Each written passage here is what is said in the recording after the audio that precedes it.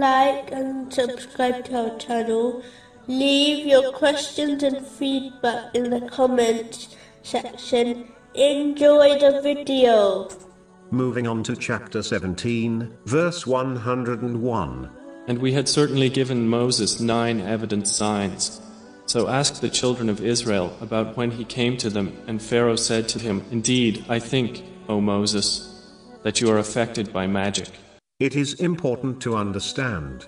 There are two types of mindsets people can adopt. The first is when someone makes their mind up beforehand about an issue, and then searches and accepts only those things which support their predetermined belief, whereas the correct attitude is to live with an open mind by searching and accepting strong evidence regarding different issues. The first mentality will only cause problems from a personal right up to a national level. A Muslim should avoid the first type of people and instead concentrate on inviting the second group towards the truth. Moving on to chapter 17, verses 102 and 103.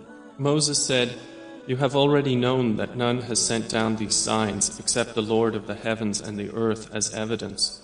And indeed I think, O Pharaoh, that you are destroyed. So he intended to drive them from the land, but we drowned him and those with him altogether. It is important to learn that no matter how much physical or social strength a person has, a day will certainly come when they face the consequences of their actions. In most cases, this occurs during their life, where the actions of a person leads them to trouble, such as prison, and eventually, they will face the consequences of their actions in the hereafter as well. Therefore, a Muslim should never believe just because they have temporarily escaped being held for their actions. They should never be fooled into believing this will last. This applies to all people, not just leaders. A Muslim therefore should never mistreat others, such as their relatives. They should learn a lesson from the tyrannical leaders of history, who were greater in strength than them.